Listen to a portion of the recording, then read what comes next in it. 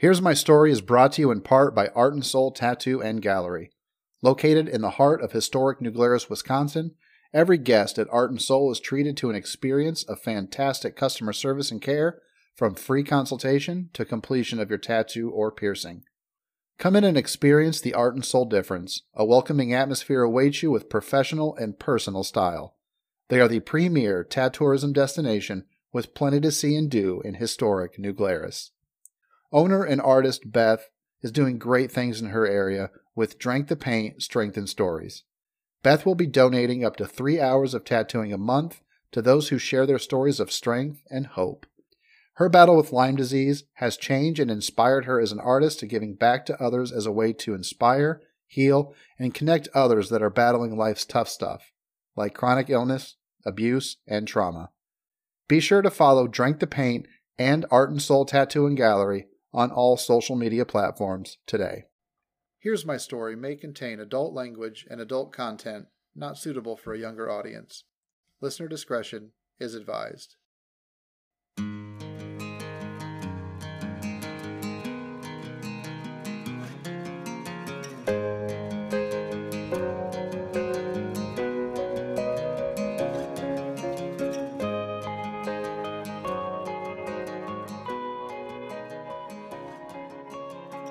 Hello everyone, and welcome back to Here's My Story.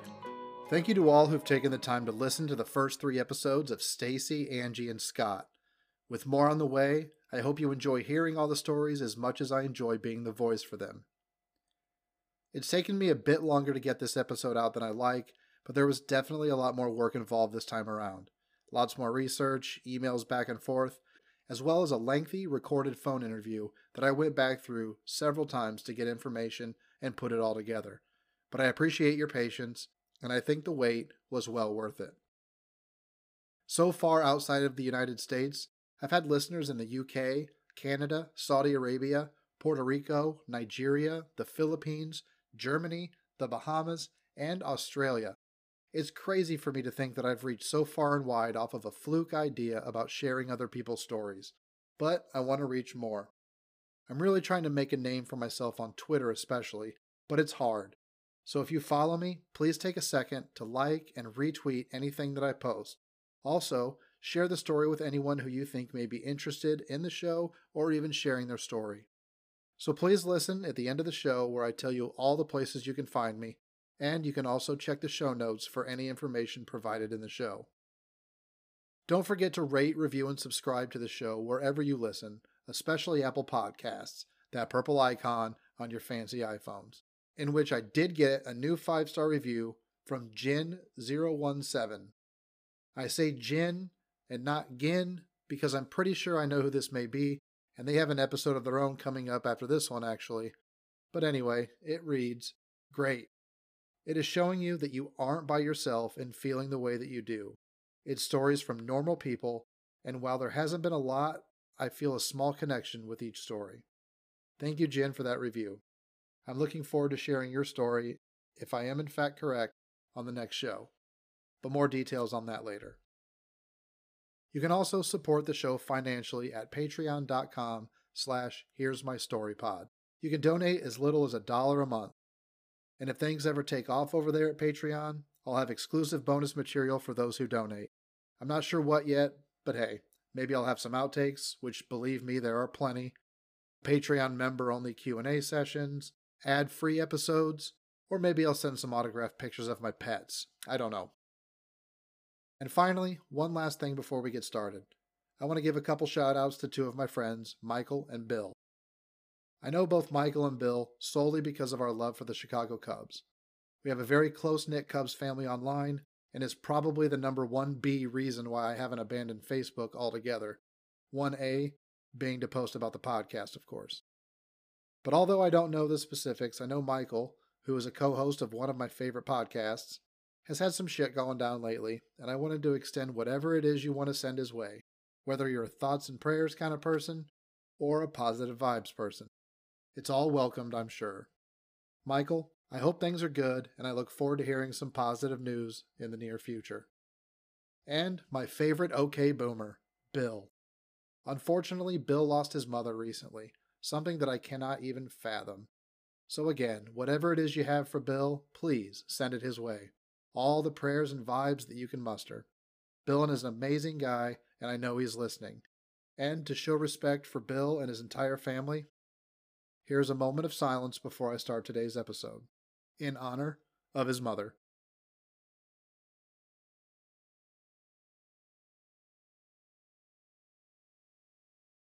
Love you, Bill. Today's story is a special one. Not only is it the first story I've done of someone that I don't know personally, it's also someone who you could easily consider famous. Famous for the wrong reasons. But nonetheless, it's hard to find anyone who loves the true crime genre who doesn't know the name Kathy Kleiner. I reached out to Kathy on Twitter just a few weeks ago with the intent of never getting a response. I mean, who am I? And what is this brand new pissant little podcast going to do for her, right? However, to my amazement, within just a couple hours, she replied with her interest on being featured on the show, with a story being submitted just days later. Little did I know how shocked I was going to be upon receiving her story. Being a survivor of Ted Bundy is just one chapter in a book of many adversities that she's endured during her time on this earth, making it again very clear that people hold on to much more than you could ever imagine.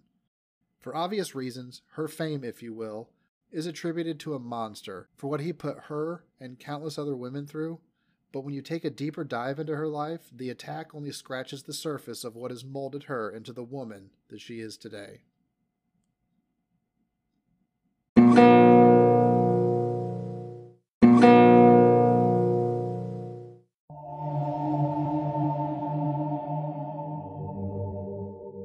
On November 24th, 1946, in Burlington, Vermont, Eleanor Louise Cowell gave birth to a baby boy that she would name Theodore Robert Cowell, better known today as Ted Bundy.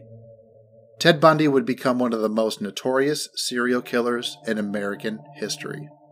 Bundy is known for kidnapping, raping, and murdering numerous young women in the 1970s and maybe even earlier. Ted Bundy has openly confessed to 30 homicides in 7 states, but the actual number is unknown and could be much higher.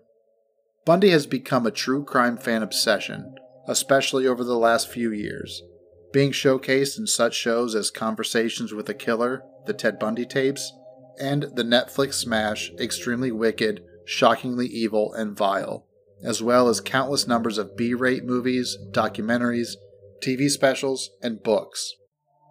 Bundy was, and still to this day, is widely regarded as being very handsome and charismatic, which enabled him to manipulate and lure many of his victims. While approaching many of them in public places, faking injury, or impersonating a figure of authority, then, when given a chance, he would knock them out, take them to a secluded area to rape and kill them. He was also known to revisit the crime scenes to perform sexual acts with the decomposing bodies, until decomposition made it no longer an option to do so. At minimum, 12 of his victims were subject to decapitation, that some were even kept as trophies in his apartment.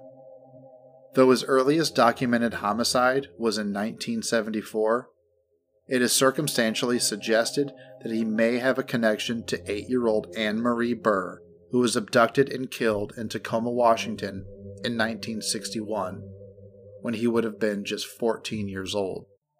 What we are here to focus on today, however, takes place in 1978. On the morning of January 8, 1978, Bundy arrived in Tallahassee, Florida, and under the alias Chris Hagen, rented a room at a Holiday Inn near the Florida State University campus. Though Bundy claims he made it to Florida with the plan to find employment and refrain from any further criminal activity, the one application that he submitted was abandoned once he was asked to provide proper identification. He then quickly reverted back to his old habits of stealing women's wallets left in shopping carts and shoplifting. 1 week after arriving in Tallahassee is where the subject of today's story begins. Margaret Bowman, Lisa Levy, Karen Chandler, and Kathy Kleiner were brutally attacked at the Chi Omega sorority house where he killed 2 of those women. Karen and Kathy survived the attack. Kleiner has been known to attribute her survival to the headlights of a car lighting up the room, causing Bundy to flee. But even after that, Bundy immediately made his way a mere 8 blocks and claimed his next victim. Though not killing her, left her with permanent deafness and equilibrium damage that ended her dancing career. But let's go back to the sorority house and our subject of today's story. Today, my name is Kathy, and here's my story. I was born in Miami, Florida. My father was English, had jet black hair, always smoked cigars, and was a loving father. And my mother, born in Key West, was Cuban. We lived there until I was about 10 or 12. My father died when I was 5, however, at the age of 32 after suffering 3 heart attacks. I was young and didn't really understand. I just knew he was in the hospital, and Daddy just didn't come home one day. Being so young, all I really knew was that Daddy went away. It was hard, but that was my new reality. But I got used to it. Daddy just wasn't there anymore. About a year and a half later, when I was 7, my mother remarried. My stepfather was a big, sweet, handsome German man named Harry, who I always referred to as Dad, and will going forward. He would go on to adopt my sister and I. My brother, however, who was 14 at the time, did not want to be adopted and wanted to keep our father's name. In 6th grade, at the age of 13, while living in Fort Lauderdale, I was diagnosed with systemic lupus erythematosus, a serious form of lupus that attacks the body's organs. In my case, it was my kidney. For months and months, I was so tired that during recess I would sit next to the teacher on a bench and not want to play, and I would come home from school and just go to bed and go to sleep. My mother noticed that I had a low-grade fever that persisted for some time, as well as rosy cheeks, which is a symptom of lupus.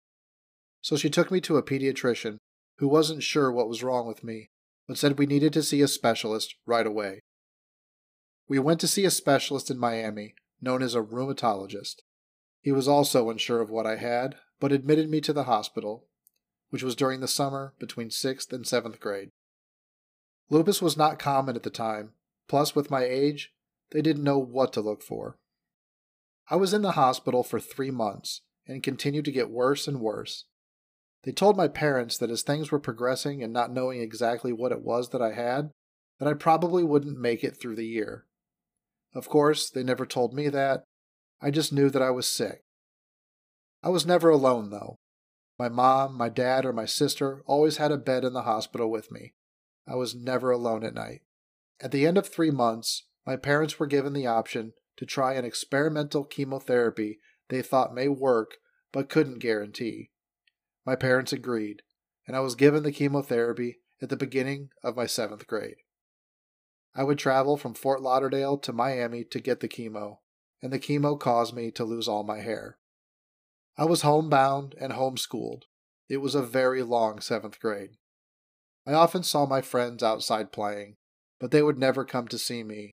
I mean, why would they come see me while I was sick inside, while they could be outside playing? My parents worked in Miami, so I was alone a lot.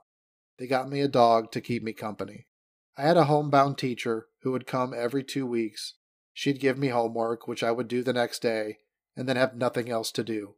So I'd watch TV and let the time pass as best as I could. I was finally able to convince my parents to get me out of the house towards the end of the summer. I convinced them to let me go to church, just one time. I still had no hair, so I wore my scarf and covered up. We sat in the back of the church so I wouldn't be exposed to anyone or anyone exposed to me. My immune system was so weak that they didn't want anyone around me to get me sick. So we went to church and went afterwards to get ice cream and went right home after that. And about a week later, I came down with shingles. That one outing away from the house, just that one time, and I contracted shingles. It was the first time in almost a year that I had been out of the house. The shingles were on the side of my face and on my neck, which I still have scars from today. It is in remission, but I do get episodes where it flares up.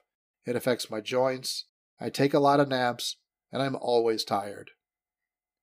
When I went into high school, I couldn't go out and exercise or any of that. So I went into theater, and it was the best thing I ever did.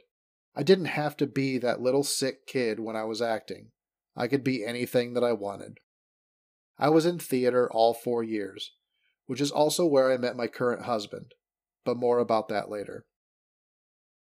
I graduated high school in the spring of 1976, and in the fall of 1976 I started at Florida State University. I chose FSU because a lot of my friends went there, and you always want to go where your friends are. It killed my mom that I went there. She wanted me to go next door to the community college. She had a lot of angst over it, but I enjoyed the freedom, and I was going to do it. I moved into the dorms on campus, and I went through Rush, and eventually ended up pledging the Chi Omega sorority. I was initiated as a sister in the spring of 1977.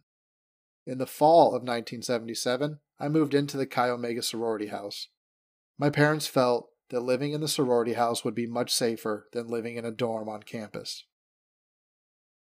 In January 1978, I was attacked by Ted Bundy. He bludgeoned me with a log he picked up from a pile of firewood, the same log he used to kill 2 of my sorority sisters. He beat my face so severe that my jaw was shattered and barely attached to my jawbone. My cheek was ripped open to expose the inside of my mouth. I bit my tongue almost off, and I also received severe lacerations to my neck and shoulder.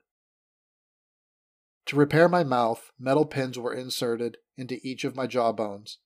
My chin was so badly shattered that wire was used to wrap around the bone to keep it together while it healed. My teeth were wired shut for 10 weeks. They could not stitch my tongue, so it was just left to heal with time. My cheek was sutured shut, which left me with a terrible scar, and I do not have feeling on that side of my face. I suffer from severe TMJ, which caused me to have several surgeries over the years. My last one was 2 years ago. Since my attack in January 1978, I have not been contacted by any Chi Omega sister. After the attack, I was in the hospital, alone in a room with a guard at my door, because at that time, they didn't know who the attacker was. There were so many people in that room that initially whenever any of my sorority sisters came to try and visit, my mom and dad would tell them that I was healing and they didn't want to push having visitors right now. They were then encouraged not to come and see me. After the attack, I went home to Miami, and the Chi Omega sisters were told that they shouldn't keep in contact with me because I was not the best association with the sorority because of Bundy. I was sad, I was hurt, and didn't understand it. I would sit at the kitchen table, mouth wired shut, talking through my teeth, and I would call the sorority and ask to speak to someone and end up leaving a message, and no one would ever call me back. Then I'd wait a few days and try again.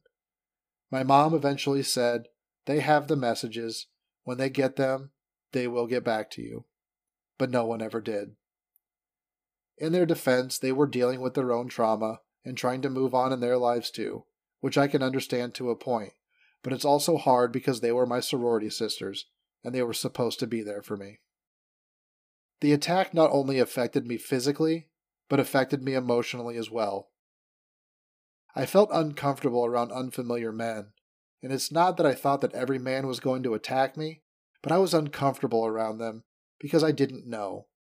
So after I got my jaw opened back up from the attack, I went to a lumber yard in Miami not far from home, and I worked there for a little over a month as a cashier, and only once was there a time where someone made me feel so uncomfortable I was unable to do my job, so I hid behind the counter. But the people I worked with knew me, and they knew what I was going through and were very supportive. But after a month or two, I left that job. Within 6 months of the attack, I was married, which ended in divorce. We had met in 1976 in a small church group for socialization, where we would just hang out and have fun. There wasn't a lot of one-on-one dating, and we didn't connect that much. We were just part of the group. But then at some point in 1977, we did start dating. I met his parents, and we became boyfriend and girlfriend. So in 1978, after I was attacked, 6 months later, we were married. I just kind of followed suit with my mom. She picked out my dress and all that. I wish I could have stood up for myself at the time, but 6 months after such an attack, I don't think it mattered who I would have married at the time. I still do, to this day, have a great relationship with my ex-in-laws. When diagnosed with lupus, I was told that I should not have children due to possible complications with the lupus. Today, I have Michael, my healthy son, who was 2 at the time of the divorce. After the divorce, I was a single mother for 5 years. Then, in 1989, I was married again to a very good friend from high school, Scott, who, as I mentioned before, I met while in theater in high school. We had never dated then, we just reconnected years later. After Scott and I were married, I took a job as a teller in a small bank in South Florida. One day while I was working, a gentleman came into the bank. He caught everyone's eye because our typical clientele were older people, so a younger man coming in stood out. He went to the desk looking like he was filling out paperwork, looking around, then he left. A couple days later, I went to lunch, and as I was coming back down the stairs to relieve another teller for their lunch, and I was walking down, I saw a line of people, and I saw him again. I was the next teller available, and he was the next customer. He came to my window. He had a small leather pouch he put up on the counter. There was a gun in it. He handed me a note, but I cannot remember for the life of me what the note said. So I opened the drawer and started grabbing money out, and as I'm doing this, I'm facing the lobby, and he was facing me, which meant he was facing the drive-thru window.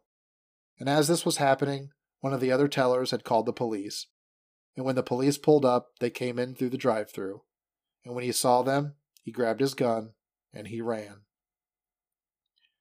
The bank closed for the rest of the day, so after taking the rest of the afternoon off, I returned to work the next day. I figured, where was the safest place to be but a bank that was robbed the day before? I ended up working there for a few years. But after that, I then got a job at a hospital. Because my lupus required me to be hospitalized so young and the trauma of Bundy's attack, it left me with a terrible fear of hospitals. I hated hospitals. To help reach beyond this fear, I got a job in a hospital where I enjoyed working for 18 years. It ended up being one of my favorite jobs I've ever had. And I only did it to face my fear and to be able to walk into a hospital without being afraid. At the age of 34, I was diagnosed with stage 2 breast cancer. It was at a routine annual exam, and my doctor had found it. My husband had left the day of my diagnosis for Finland for work, so I waited until he came back 3 to 4 weeks later to tell him. And in that time, the tumor had grown from the size of my pinky nail to the size of my thumb. I ended up having to have a radical mastectomy. Again, I was given chemotherapy and lost my hair. The chemo treatments lasted over 11 months, and it took several surgeries to complete the reconstruction process. After years of trying to have a baby, Scott and I were devastated when I had 2 miscarriages within 2 years, both in the second trimester. Sadly, we've never been able to conceive. In 2005, we were living in New Orleans and went through Hurricane Katrina. My husband was a professor, and he always loved New Orleans, so when a position opened up in his field, we made the decision to move there in 2004. We originally wanted to wait it out, but decided at the last minute to go to Texas and stay with my sister for a week. And then we went to Nashville for 2 weeks and stayed with my son. Then we went to North Carolina and stayed there for a couple of months, where Scott's parents had a cabin that we stayed in. We left in August and didn't come back home until the end of October. We couldn't get anywhere. We kept hearing stories of friends dying, and then seeing all the standing water and the smell. It was scary, and it broke our hearts.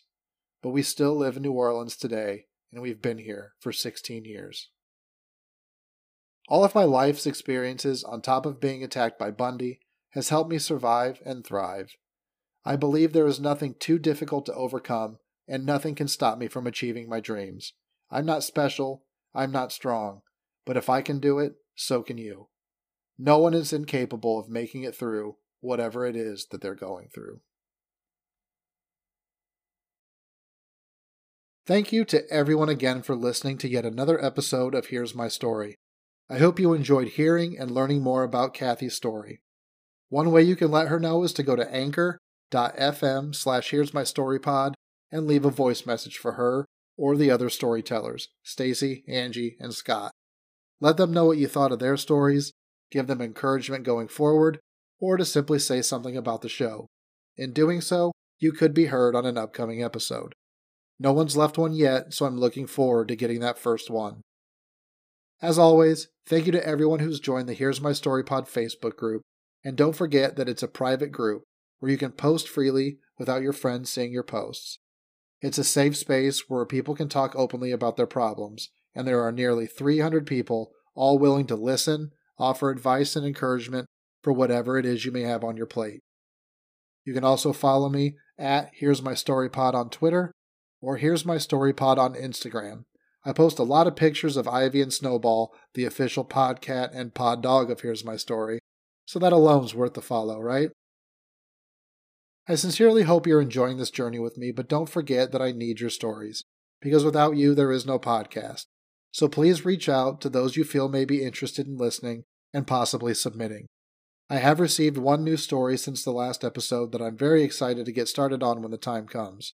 So if you'd like to submit a story, or if you have any questions, please email me at here'smystorypod@gmail.com. Don't forget you can support the show financially at patreon.com/here'smystorypod, and don't forget to rate, review, and subscribe to the show. And please share this on all social media platforms. I'm looking forward to hearing from as many people as possible to get their stories heard. And finally, it's time to announce the winner of the Escape 60 Peoria Here's My Story Valentine's Day giveaway. This person will receive a free 1-hour escape room with their significant other and a couple of their choice to come along for the fun. And the winner is Tim Brown. Congratulations, Tim. I'll be reaching out to you soon with contact information to claim your prize. Music for the show is always provided by Mike Protich. The song is called Stealing Life by Red Sun Rising, and you can find this song everywhere you get your music fix. The song means a lot to me, and as always, I'm honored to use it. That's all I have for now, so keep your eyes and ears peeled for my next episode, where I tell the story of Jennifer. But until then, remember, you are not alone. See you soon.